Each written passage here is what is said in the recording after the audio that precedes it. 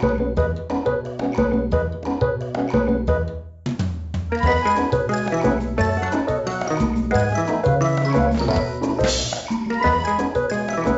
to Pitch Intensity for Entertainment Movie Pitching Podcast, and today we're going a little bit off track with this, but the general idea is we are pitching female-fronted superhero movies with a twist. We are actually going to be doing a slightly different episode this week. We're going to do the pitch doctoring session episode. So, I am always Mike. And I'm always Darren. So we've been really struggling during lockdown to find inspiration to complete these scripts to the best they can be. I don't know whether I'm just speaking for myself here, Darren. Oh no, that's my experience as well. It's been a slog, not because we're not, interested or invested in these projects. It just turns out writing a new superhero movie that's not a sequel is very hard to do if you want to be original. So hard. And more importantly, because, this episode was originally going to be timed with either the release of Black Widow or Wonder Woman. Mm-hmm. And now both of those movies have been pushed back to the end of the year. We're kind of left stranded with this idea.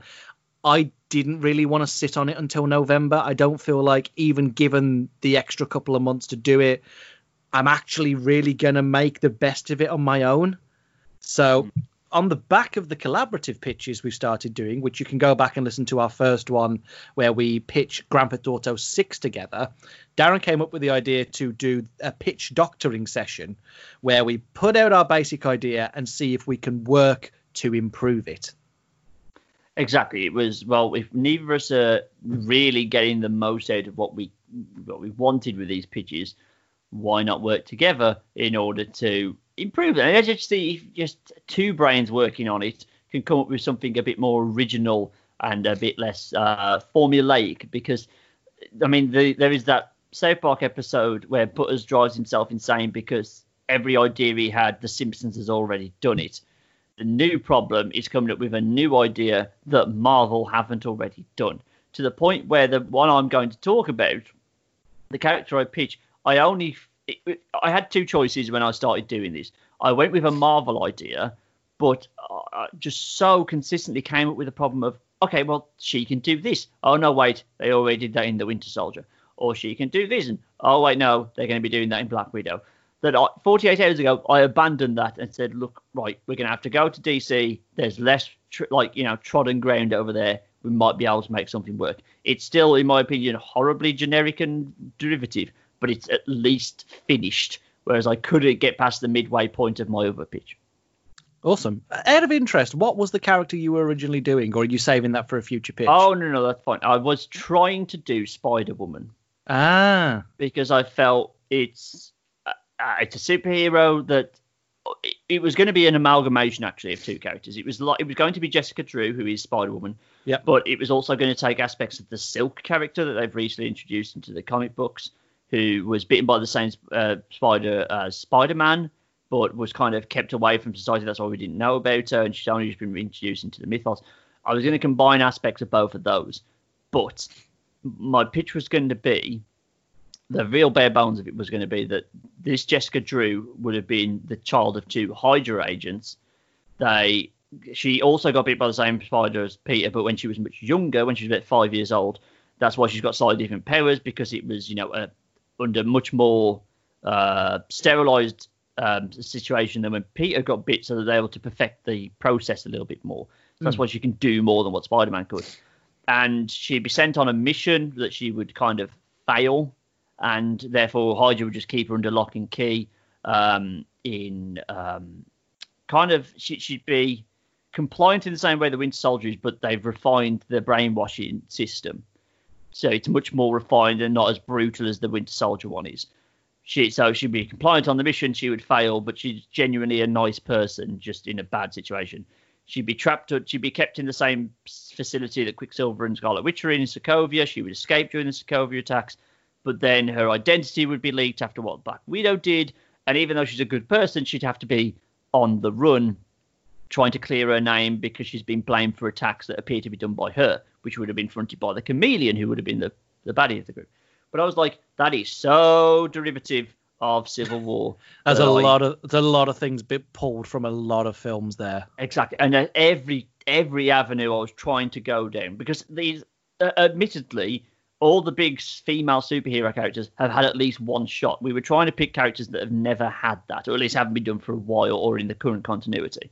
Yeah. So that meant that I wasn't coming from a place of deep knowledge of these characters where I could really pull something together. It was based on a lot of reading up on Spider-Woman, and that just meant every avenue I tried to go that was interesting was derivative of either Civil War was a big part of that. There's a lot of stuff like that in Agents of S.H.I.E.L.D. where the Hydra stuff comes into play that I couldn't get away from.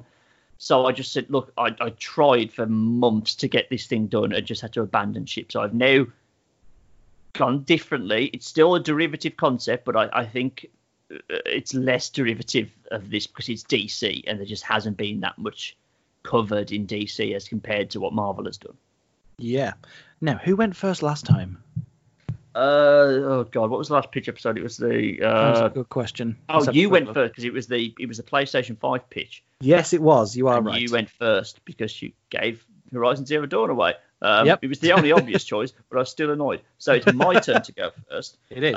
So we're going to have to do this over 20 minutes just because both of us have got to get pictures out, whereas when we did the GTA one, we did it over half an hour. Yep. First 10 minutes is probably going to be me explaining the concept, and then we'll have 10 minutes worth, if needed, of surgery onto that concept. Cool. So shall I set a timer for 10 minutes and you talk me through your movie? Please do. I'm probably going to, save it for 20 because I'm probably going to get, it's not going to take me 10 minutes to get through this. But if I hit 10 minutes, just give me a poke. Okay, not a problem. In that case, a timer for 20 minutes is starting now.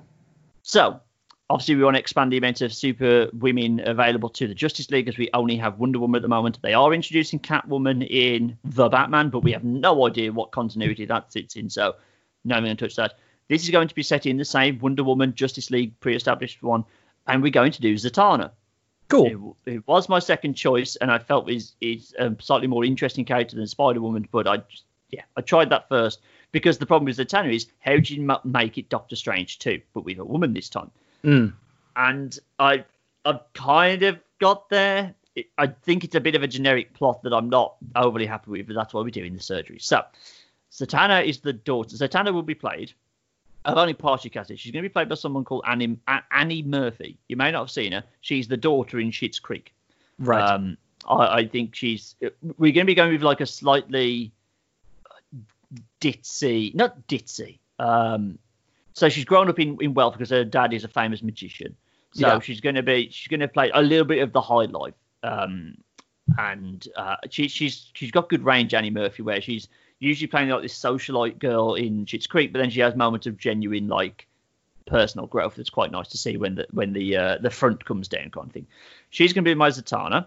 She's the daughter of Giovanni Zatara, who in my head I saw a picture of him and just pictured him as Antonio Banderas. So that's who's going to be playing him. He's the world's most famous magician.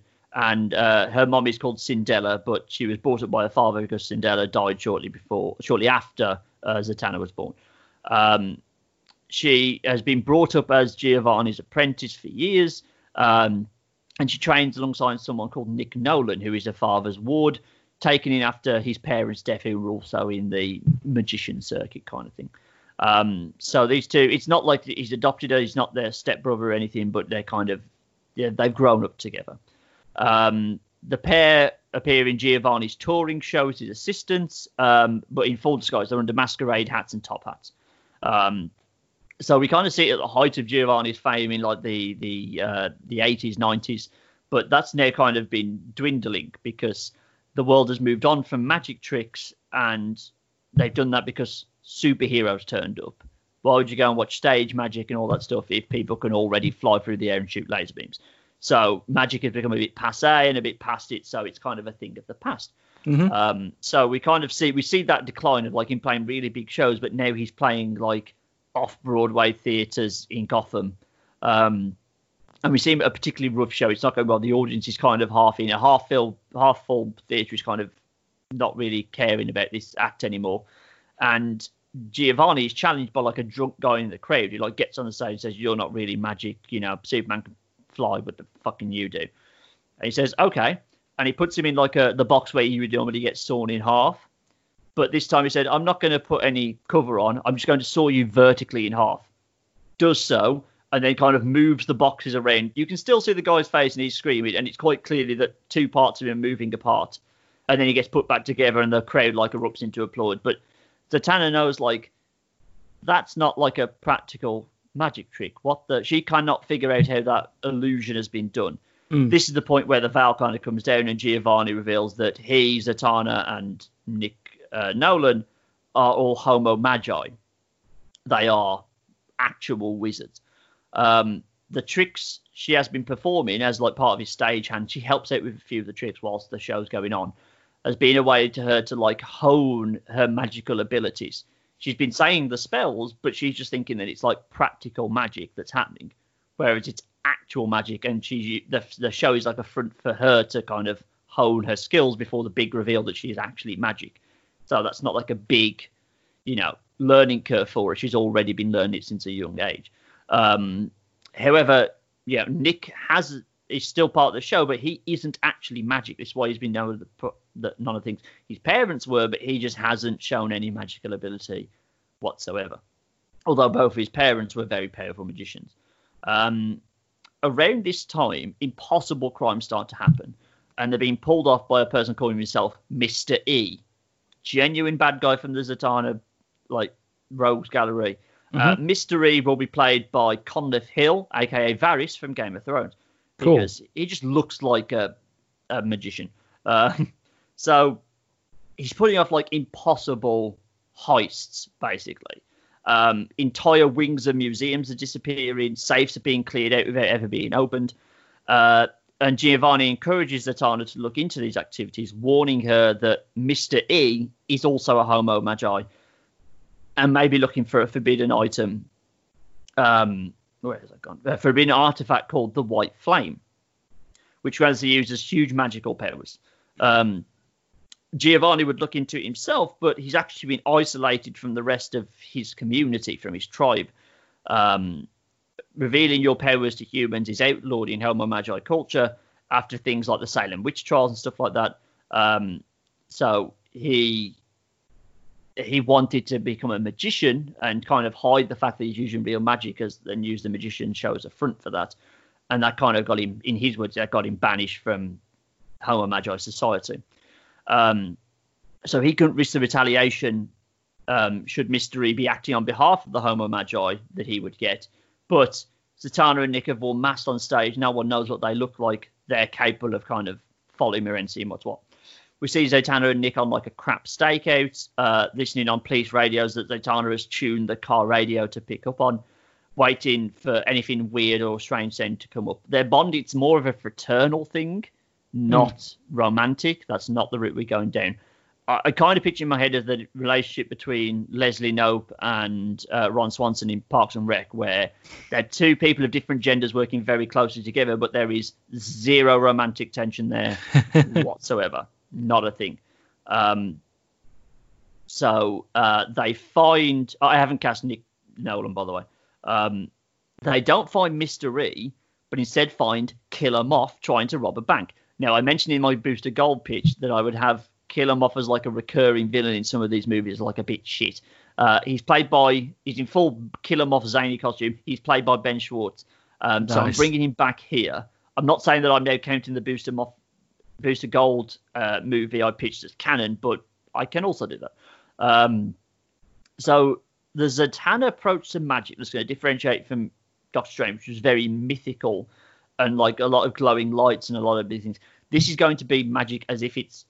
So imagine if Doctor Strange was attacking Caecilius with magic, like what we've come to see as magic in magic shows. Yeah. So, for example, I'll give you some examples. Oh, that's just lost my place. There it is. So she says her spells backwards, which the magic is kind of done in Zatanna anyway, and it's more theatrical. So say Killer Moth starts throwing furniture at her, it just pops out of the way like a big bubble. It inflates and goes in a big comedic way. She's turning guns into flowers. If someone starts shooting at, she falls backwards into a cupboard and then appears out of a different cupboard in the room. It's that type of stuff. It's very theatrical is what we're going for here. That's going to be the differentiation. It's not all these like ancient hand symbols and all this stuff. It's more wacky. So it's all going well until Killer Moth kind of stumbles over a little bit and manages to drop an entire ceiling on top of her. She's trying to escape, but she's kind of pinned under the rubble.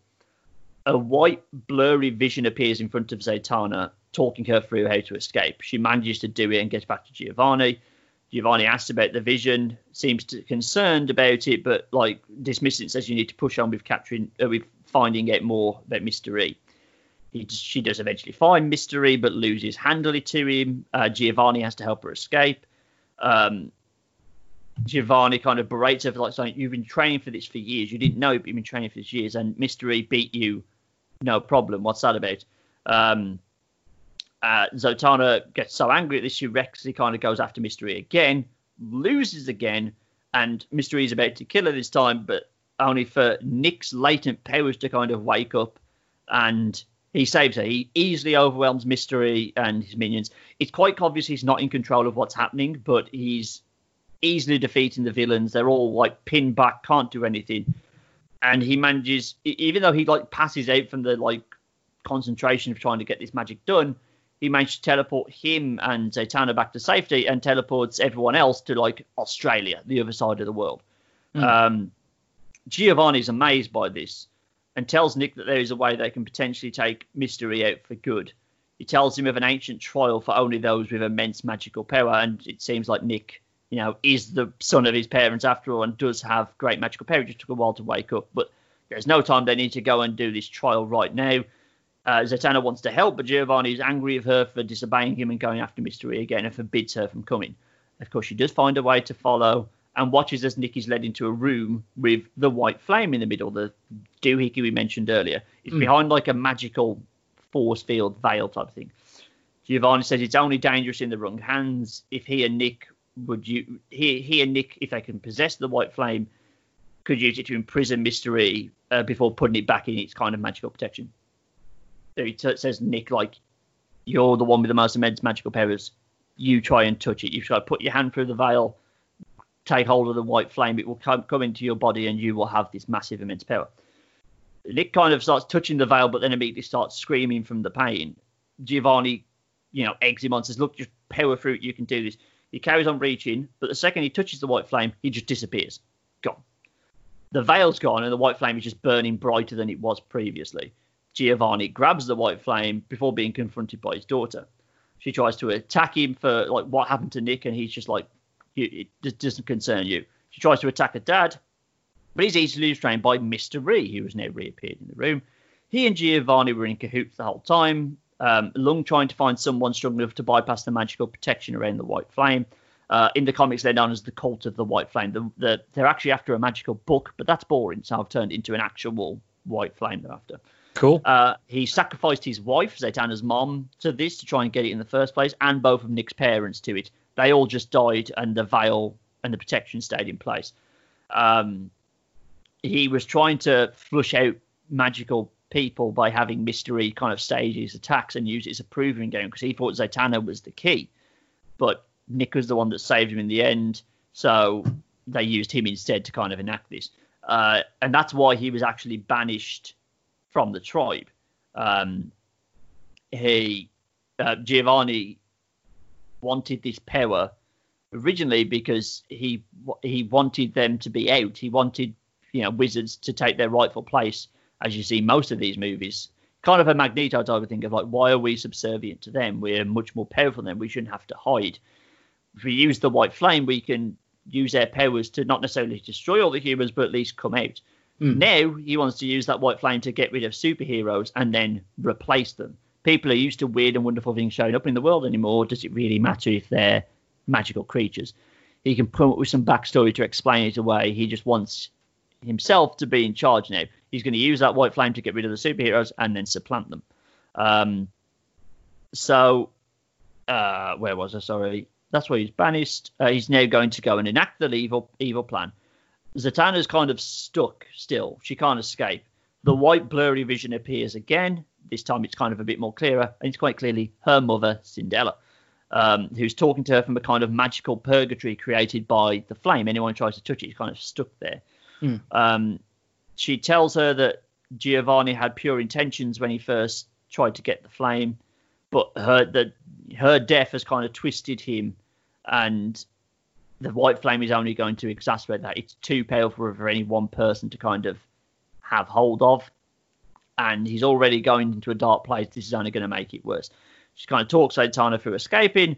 Zatanna would confront her dad, who is trying to create chaos in Gotham to draw out Batman and other superheroes, members of the Justice League, so he can take them out.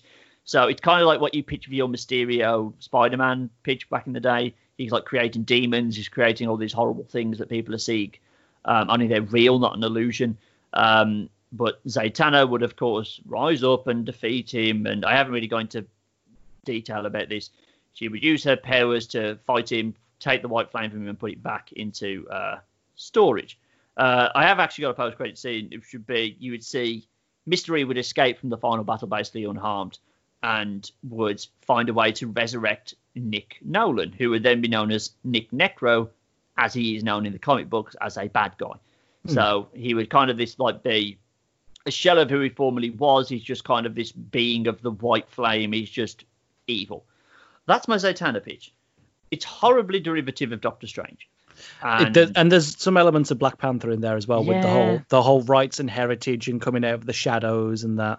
Yeah, but and the Voldemort thing of like, why are we subservient to them? Why don't we come out against it, etc. It's just it's pulling from so many things, and that's why I kind of tailed off at the end of like, there'd just be a big magic battle. But there's been so many. How do you make it new? But that was my idea.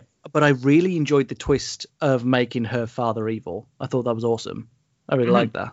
I think that would actually spice up a lot, because we've not had many superhero stories where it's like, I mean, we've had it so like you get Bucky, and Bucky's evil, but he's not actually. There's not where it's been like you've been deceived the whole time.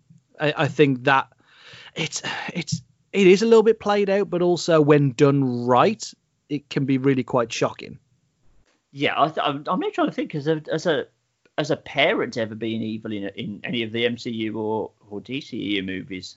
I mean, you could argue that the Odin did some fucked up shit, but he's not evil. No, he's not the bad guy of the movie, is he? So, I mean, there's been bad siblings, there's been bad parental figures, but not actual parents, so to speak. So, you got that going for it. It is a retooling, because, I mean, like I said, they were after a magical book, but I'm like, that's literally what Caecilius was trying to get in Doctor Strange, so it can't be a magical book. It's going to have to actually be a white flame, but I think it's terribly generic. The white flame is a bit MacGuffin-y, and I know the Nick character has such a key role in your pitch, but I can't help thinking that should be John Constantine. John Constantine is a big part of that. They're actually a love triangle in the comic books. Him, Nick Nolan, and Zatanna. But I felt because John Constantine, he's very much been on the DCU. I feel like that's someone you could kind of maybe either introduce in this film and then flesh out more in the sequel, or just introduce in the sequel. Yeah. But because I wanted the dad to be evil, I did also then want the Nick to be evil. I wanted that character saved as like the bad guy for the second one, and that's why I didn't want it to be romantic. I wanted it to be more paternal, fraternal, because I wanted them to kind of, she's got to pull him back from the edge in the sequel kind of thing. Yeah. I didn't. If it was a fuller pitch, I think I would have gone more into like who she is as a character, because I picture her kind of like, she's young, she's like maybe late 20s type of thing. I want to make her like quite different to what Wonder Woman is, who's very stoic, very serious, very straightforward. I wanted to make her more, because she's kind of new to the world, I think that would be kind of help. But I wanted her to be a much more positive character, not like Shazam levels goofy, but just more light-hearted. You know, she grew up as a magician. She dresses as a magician in a goddamn top hat. She's not taking herself too seriously. Yeah. But yes, so that was my idea. Again, I only came up with that in 48 hours, so it's not my worst work considering the limited time. Oh, hell no. I feel like that I didn't want to have that as a normal pitch episode because I'm not overly proud of it. I think it's just there. That's a superhero movie that isn't necessarily one you would say would take place in the golden era we're currently living in. That could be a mid-2000s superhero movie. Maybe I'm leaning too much into the past mistakes of the DCEU, but I feel like I enjoyed that film was very much its own thing, and it set up its own future villain, it set up its own future mythos. Yes. I can't detach Zatanna from the Justice League Dark, and that is my own failing. But part of me is like, oh, we could just squeeze John Constantine in there, or like, oh, what if we had a hint of Dr. Fate or Deadman at the end? I'm like, I need to rein that back in because I don't think that's going to be conducive to your pitch.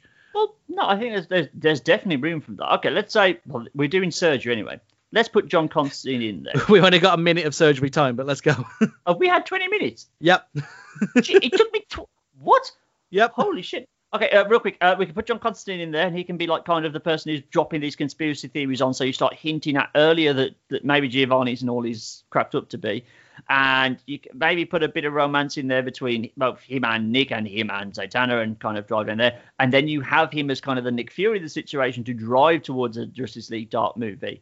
Oh, yeah, that's got to be Constantine's role as the Fury for that team, 100%. Well, because he kind of did that a little bit when they added him into the Arrowverse after Constantine got cancelled. That was kind of his deal. He would like recruit people to his missions. Yeah. So I think that would be a good place to put him. I just wasn't sure whether to hold him off for the sequel or not. So is it a bit Big Hero 6 because I know we've got Zatara as the villain, which I really like, and I don't think we've had a father-daughter relationship explored that way in films before. No. Would it be too Big Hero 6 to actually make him Mr. E full stop? Well, I mean, maybe, because, I mean, we are kind of screwing with the situation. It's just they'd have to face each other at some point in those big battles of, like, her failing to do it. But he is a magician. He can probably do shape-shifting. Yeah, so, or maybe, like, Mr. E is a construct or something like that. I think just it would be really cool to me to, like, the entire film Zatanna thinks she's going on this quest to end something, but finds out that all roads lead to her father. I think that'd be really cool. That could work, yeah. You can still have Varys, but he's a construct as opposed to a real person. He was the puppet that Zatara was using to kind of, tease out this power out of Zatanna that he thought she had, and he switched the neck. And that can work. You could also put a question mark over you kind of did with, like, because she got to talk to her mom through the White Flame. So like, because in the comics she's dead, is that right? Yeah, she's dead in the comics. She doesn't really play much of a role, I don't think. Basically, this is actually something from Subnautica, which is a game we mentioned in a Games of Lockdown episode, which you can go and listen to, where it's kind of spoilers for the end of Subnautica, but something that is on the planet with you starts talking to you basically through psychic vision. They happen at random intervals, and it will just appear as it's actually like a black thing that appears in front of you with just two glowing eyes, and you don't really get a sense of what it is, and it just starts speaking to you. And it's very mysterious, and I thought that might be a good concept to show, like, there's more to this than just, like, the magician's type of thing is actually a front for much deeper, arcane magic stuff that's going on. You dress it up with the magician stuff because that gives it some visual identity. There's a lot of fun to have there. We've kind of, you wouldn't be doing big trippy visuals like you did with Doctor Strange. I want to drive away from that. This would be more light-hearted, but I mean, there's still, lots of light-hearted stuff like Deadpool and stuff have shown there's good scope for comedy superhero stuff, or at least funny, fun stuff you can do with that. You don't need to make it all head trippy. You know what I mean? But it's a front because there's deeper magic going on here that she kind of can delve more into in the sequels. Yeah, I think you got that right there. Okay, I'm glad that's out there because that was 2 months worth of frustration just dumped, just gone with it. So I am happy to move on. Yeah, I think as in terms of surgery, yeah, I like the idea about making Mystery and Giovanni one and the same.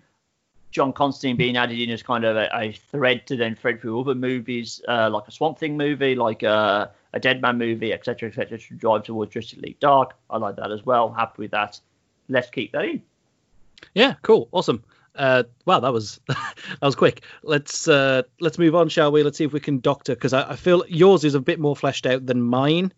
But let's see how we go. So I went Marvel, so obviously this is going to be set in the MCU, and it's going to also like how you kind of took your Mothman casting as canon for your DCEU movie. I'm taking a couple of my previous pitches as canon for two members of the cast, one member of the cast, as kind of a lead in to introduce some of the characters for future movies. So I chose Dazzler. I think we can do a Dazzler movie. I don't think she got used enough in the Dark Phoenix movie. There was that one scene where she's singing on a hill, and that was it. So we're going to do some more with that. The ISP of the film will be that it's a musical. Wow. Okay. Yeah. So it's going to flip back and forth between the songs being like diegetic and non-diegetic. So there's going to be a lot of strong performances, which is why I had to cast Alison Blair, Dazzler, as Taylor Momsen from The Pretty Reckless. Oh, wow. Okay. She's 26 years old. You could lock her into multiple movies. She would sort of exude a different kind of attitude for the heroes, and obviously the Marvel movie soundtracks have been like charting. So let's do some original music and let's chart it. That's my thinking. Lovely. Okay. Right. Okay. Do you want to put 20 minutes on the clock? I do. Let's whack that on 20. Yep. Go for it. Right, okay. So the film opens in New York in 1990, where you meet Catherine, who is Alison's mum, who's being played by Rosamund Pike. She is a free-spirited performer. She's performing as the Disco Dazzler in the original costume. This is where she meets Carter Blair, who is Alison Blair's dad. He's being played by Bern Gorman. You might know him as Owen from Torchwood, amongst other things. He was in the Pacific Rim films as well, who is an aspiring lawyer. They hit it off, and in an up-like sequence, we see a montage of a 5-year relationship that covers them dating, getting married, moving in together, moving out to Greendale, Long Island, and giving birth to their daughter Alison around 1995. That's when the montage kind of comes to a crescendo and then spirals down to show the cracks starting to form in that relationship. That leads to Catherine and Carter's divorce, and Catherine walks out on Carter and Alison sort of just before the millennium. We would then cut forward to 2009 to see a teenage Alison at 14 years old who's going to be performing at her junior high school prom. When she does so, this is when her mutant powers start to manifest, and she is able to turn the sound vibrations around her into a light show. Whilst this initially starts to impress people around her, she's actually victimized by some bullies in the school, which cause her to lose control of those powers, and a lot of the people at that dance are blinded. In the aftermath of that, her dad, who is now a judge, is able to use his higher strings up in sort of the local government to cover it up, but this causes a definite rift between the two between Alison and her father, and leads to Alison to start repressing her powers. Another sequence would show us moving through time where Alison starts to get back into music, as she has that kind of question of what would it be like if mom was still here, as she continues to train to be a lawyer like her father, because her dad can get her into any grad school she wants so long as she gets to the other side of university. Flash forward to 2018. Oh, it's actually going to be 2017 or 2018. It's pre-snap. All of this happens pre-snap. Where Alison graduates from college, but directly after the ceremony, she tells her father that she's not going to the grad school that he has already gotten her a place to. She's going to pursue singing. This leads to a heated argument where Alison reveals she's actually going to New York again to go and find her mum. This is when Carter and Alison part ways. There's some really bad blood between them. He disowns her, and she leaves to go back to the city. So she moves to New York, and this is where she starts living on like barely a pittance. She's getting money sent from her grandma Bella, who I've not cast because she's not that important, so that she can afford to live in a shitty apartment until she starts to get some money coming in. When she's at this shitty apartment, she actually is the victim of a break-in in like a crime-ridden area of New York. As the thugs break in to try and steal her shit, they break a window, and she's able to use that noise to basically convert it into a light beam to fight them off.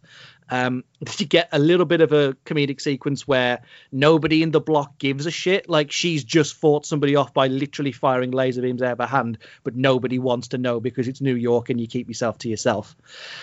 Directly after this, she goes to call her dad, but she realizes that he's not going to be there. And now she's kind of starting to embrace her more creative side.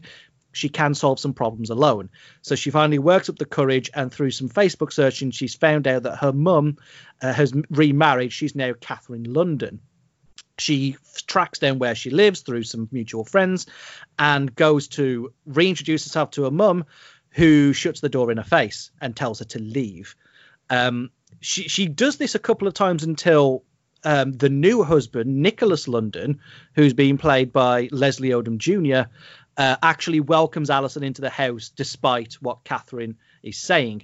You're also introduced to Lois London, who is their adoptive daughter, who's being played by Natalia Dyer from Stranger Things.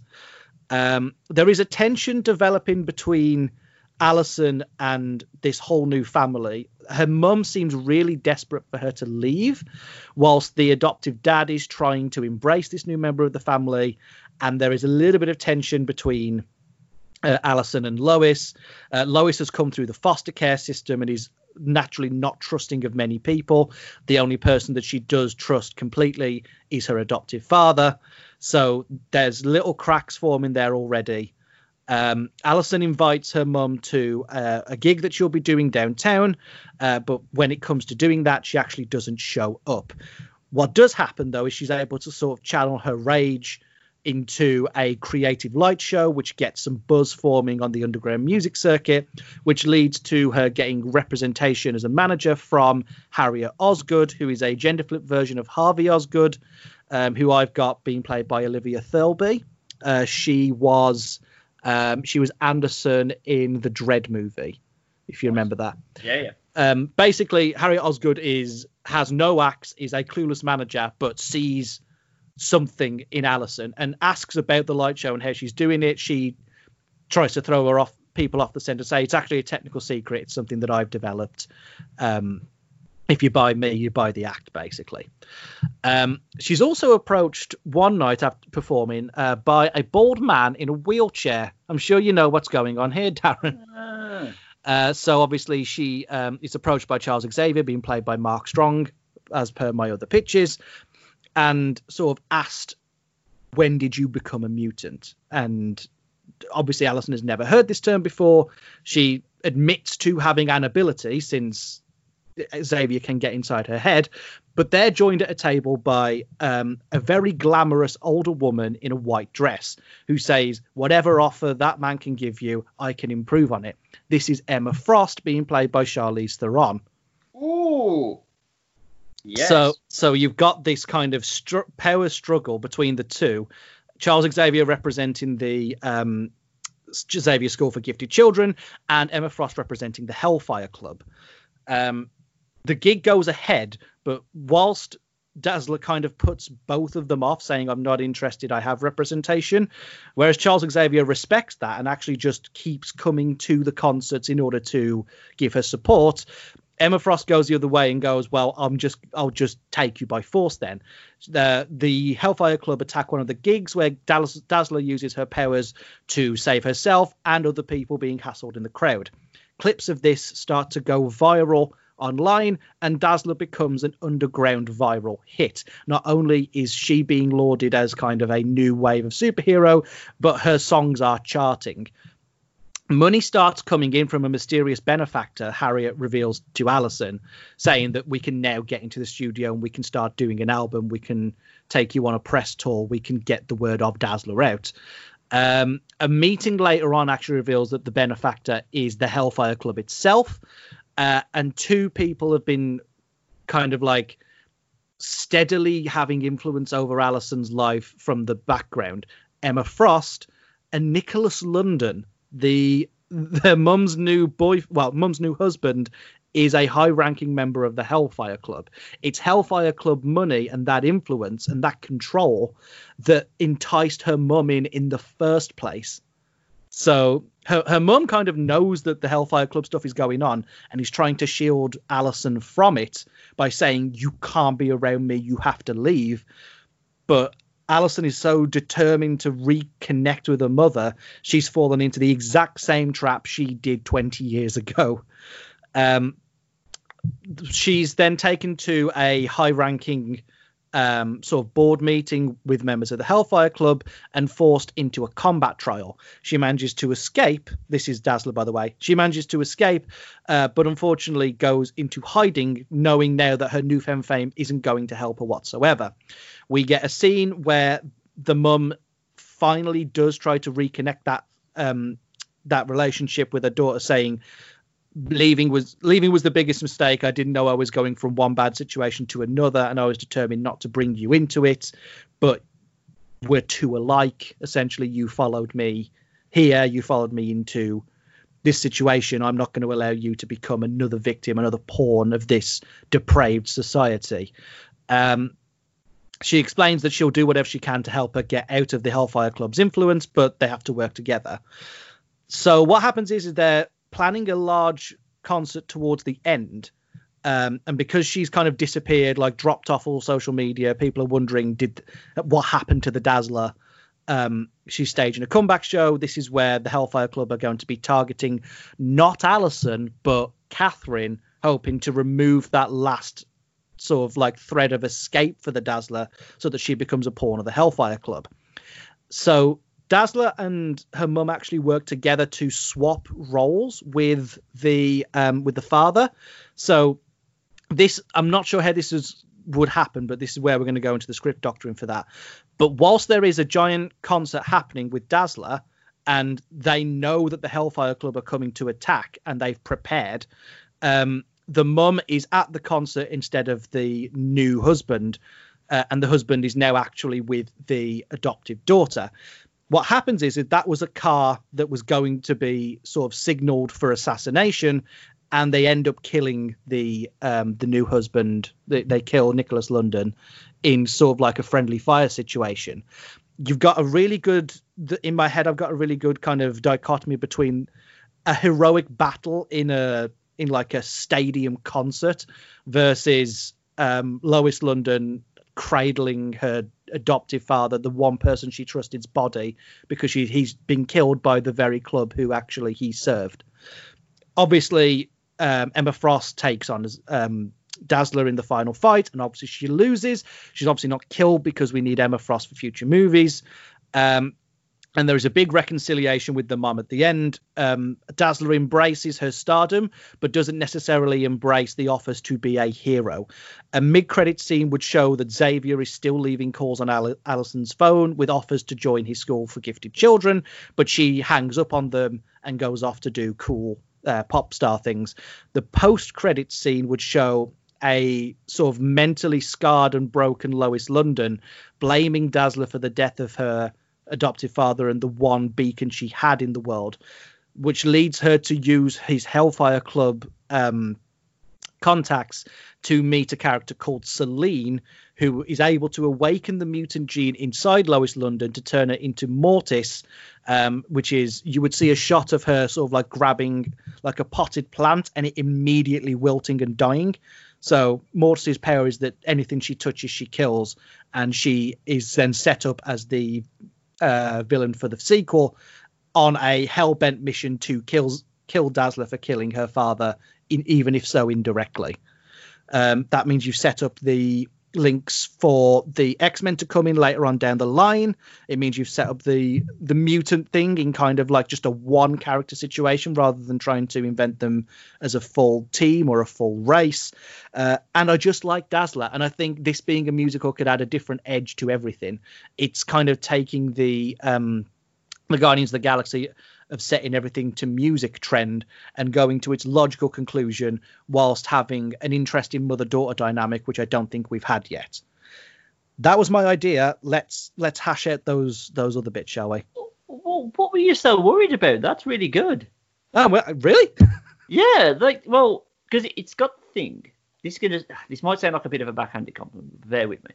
So, one of the several problems the MCU is going to deal with coming out to the back of Endgame is de-escalation, because not every film can have those stakes, and I'm worried that audiences, they've had that cake, will want that cake again, and every movie that isn't set on the same stakes as Endgame, they might be a bit like, nah. Like, we saw this a bit of the reaction towards Ant-Man and the Wasp, of like people came out of Infinity War and then they had Ant-Man and the Wasp, and it was a bit like, well, yeah, but we've just had all this big stuff go on. They're going to have to find a way to make it more like the first Ant-Man, which was a de-escalation after the Avengers, but Age of Ultron, but people didn't seem to mind because it was a very good film. I'm not saying Ant-Man and the Wasp isn't a very good film, but it's not as good as the first one. No, it's not. That's what I like about this film, is it's a much more personal story, but because of the nuance of the musical, I think that makes it, it's a different genre. It's something completely disjointed. But if you're just good enough acting and a good enough story, people will like it. And I think it plays well in the post-Endgame universe just because of that de-escalation. So I really liked it. I think there might actually be a way to not legitimize, what's the word? To kind of naturalize the musical elements of it, is you could just make that an extension of her mutant power. Yeah, absolutely. That's something I thought about, but I was like, is that too trite? I don't know.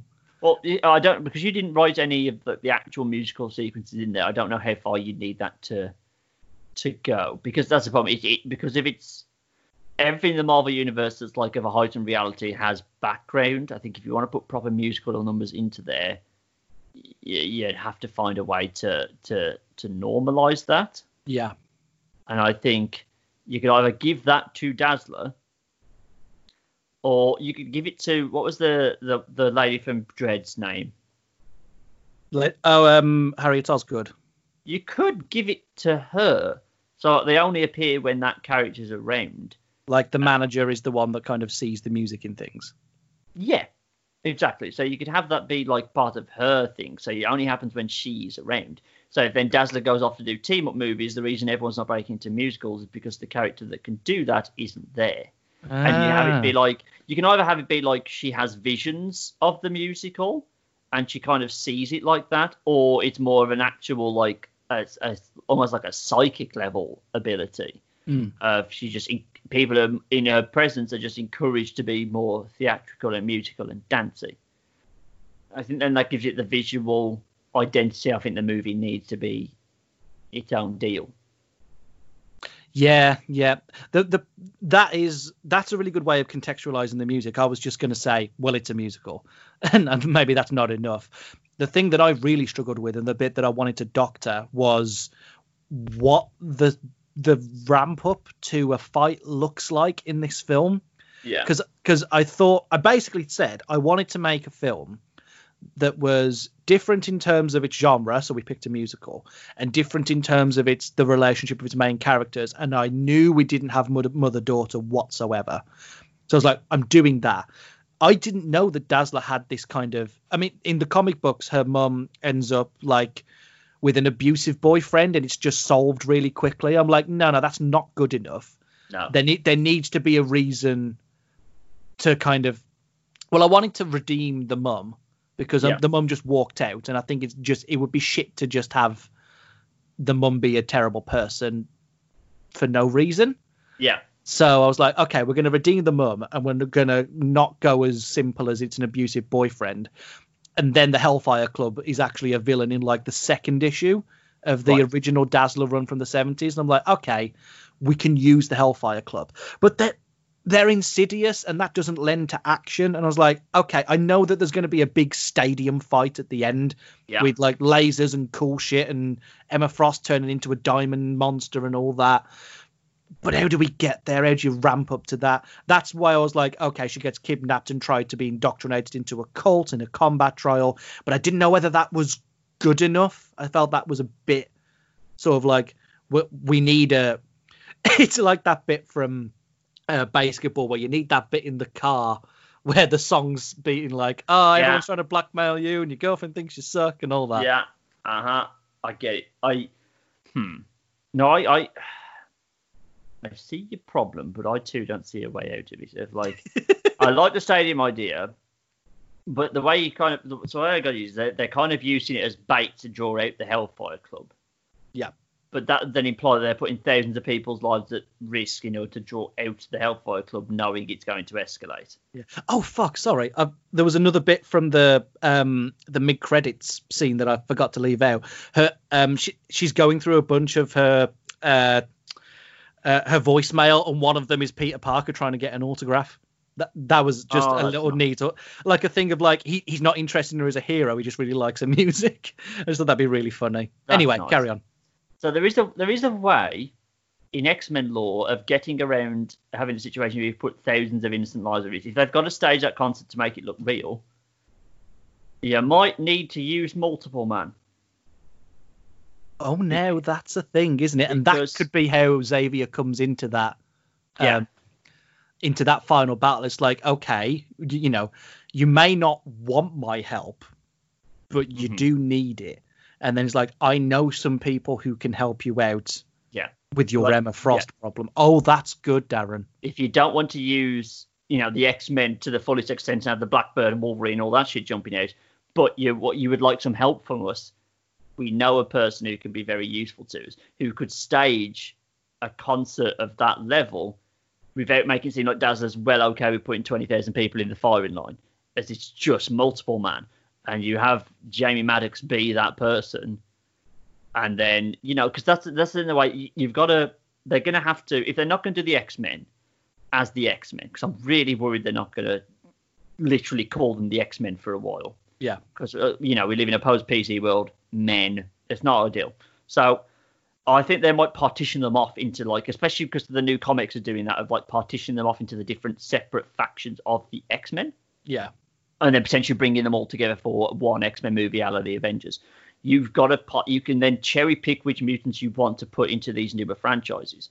And I think Multiple Man is not someone who would be missed in or would have a really big part to play in the bigger Marvel movies, but you can put him as part of Dazzler's, world. That's fucking brilliant. That's great. Not only is it that they have the comeback show, but it's entirely fabricated to be this stadium is our back. That's fucking good. Yeah, that's really good. Do it as they have that concept of being, because you've got to find a way of how they would advertise it, but then prevent people from coming.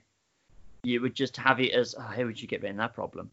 Well, just tickets sold out straight away. That's it. Yeah, it's like the MCR comeback show. Tickets were impossible to get. Yeah, so you could have lots of people outside the stadium, because obviously people would try and get touts and that, but everyone inside the stadium is Multiple Man. Multiple Man, who's a great Deus Ex Machina to get you out of this situation. And then you have the ability to kind of cherry pick the mutants you want from the fucking 400 odd named mutants that have had a prominent role in the comics at some point. Yeah. You can just pick them to suit the story. Multiple Man's a great explanation of that. You can have the, if we're actually going down the musical ones, I'm sure there's ones that would be great for a musical. Yeah. Nightcrawler in a musical just seems like a great thing. Holding the microphone with his tail just seems like the logical way to go. So that's my contribution. I was thinking you could have Jubilee in there, but then I scrapped that idea. No, that's who you add to the sequel. You've got to, justice for Jubilee needs to happen, because we've tried so many times to get her in there, and it's just not worked. But that's what I mean. If you break up the X-Men into its component parts, you build anticipation for the inevitable X-Men movie they're going to do, which will just be gangbusters, especially if they're going to do, as I don't think they will do, and it'll just be a case of like the Weekly Planet said of, they're enemies for a bit and then they're mates. If you want to build towards Avengers versus X-Men, that's fine. But if you then break it up into them components, you can have deeper pulls from the mutant things and give them actual things to do, because obviously if in the movie, if they're in a normal X-Men movie, there's so many mutants, there's so little screen time to share range, you can't get to everybody. This is the perfect place for someone like a Jubilee. Now they're not under the bright lights of Wolverine, Storm, and Beast and shit. You can give her more time to be an actual character. So I think maybe not in this movie, but definitely as someone to add into a sequel. Depends how they're going to tackle mutants. If they want to normalize them, this would be a great way to do it. You put together a touring band of mutants. Jubilee's in there, Dazzler's in there. Multiple Man can be the security detail in the sequel. Yeah, Multiple Man can be that. There's potential love interest there if you want to go down that route. Which then puts enough lower tier X-Men together as a team for the sequel, because then you've got Selene, who like basically gives people powers, who waits powers in people, and then you've got the personal vendetta with Lois London. You're like, yeah, okay, we are gonna be able to contextualize a team fight for the sequel. Perfect. But yeah, I'm absolutely behind putting and Longshot. I think you'd have to put Longshot in the sequel because that's the one who she marries later on. Ah, right, okay. See? Just a little bit of two heads putting together, and we've got two serviceable super women pitches out of this. Yeah, but which Superwoman do you want to super see on the super screen? Is it, I can't believe I said that out loud, is it Darren's idea with Zatanna that we've doctored into more of a sort of setting up for a bit of Justice League Dark, but also giving her that individual identity with the, oh God, what's it called? The Homo Magi? I forgot the name of the Homo Magi, yeah. Yeah. Or do you want to see the Dazzler's musical MCU thing that has colors and singing and bright lights and cool people that leads into an X-Men offshoot franchise later on down the line? Please let us know which one you think won in the comments on SoundCloud, also on Twitter, Facebook, and Instagram under the username FoulENT. That's FOULENT. You can go and find me personally on Twitter and Instagram at ThatByCohen to tell me that my Dazzler idea was the best, or you can go and find Darren on Twitter and Instagram under the name @TheGuttridge to go and tell him that his Zatanna idea was the best. Oh, there we go. That's another one off the list done. Fantastic. I mean, it didn't seem... we shouldn't really frame these as like, oh, God, we've got another pitch episode. But the thing is, we had to do the doctoring session because this one was just not coming together. Was not. I feel like we've got other things on the back burner that are actually taking shape. And this one was... We wouldn't be able to do it justice by us and us alone. It was a problem child of a pitch. One that felt very thematic and one we wanted to do. Because, I mean, good God, there needs to be more, anything other than white male-fronted superhero movies, there needs to be more of those. So Absolutely. Anyway, we can add to that conversation is great. But yeah, it's just, and the problem is we also haven't had an influx of new media into our lives because everything's on fucking hold. I mean, we've even got to the point that Coronation Street is having to end because they haven't been able to record any new episodes. So even the soaps are running out. So, oh God, it's all wrong. So we haven't had, I think, in a normal year, we've seen so many more movies and TV shows and taken it all in. I think we might have actually had, more momentum to put out a pitch like this when we were struggling because we might have seen something that would give us an idea. That just hasn't happened. So, but I'm glad it's out there. We've got many more pitches in the line. If you got a chance, we have just recorded our episode looking at all the stuff we have been watching during lockdown that we have managed to take in during this pandemic. We just want things to talk about, else we'll be here going mad trying to live inside our own heads because the rest of the world outside is on fire and dreadful. Pitch the next FIFA game. Look forward to that. Pitch the next apocalypse is what we're going to be ending up with. Jesus Christ. Oh, and on that bombshell, bye everybody. Bye.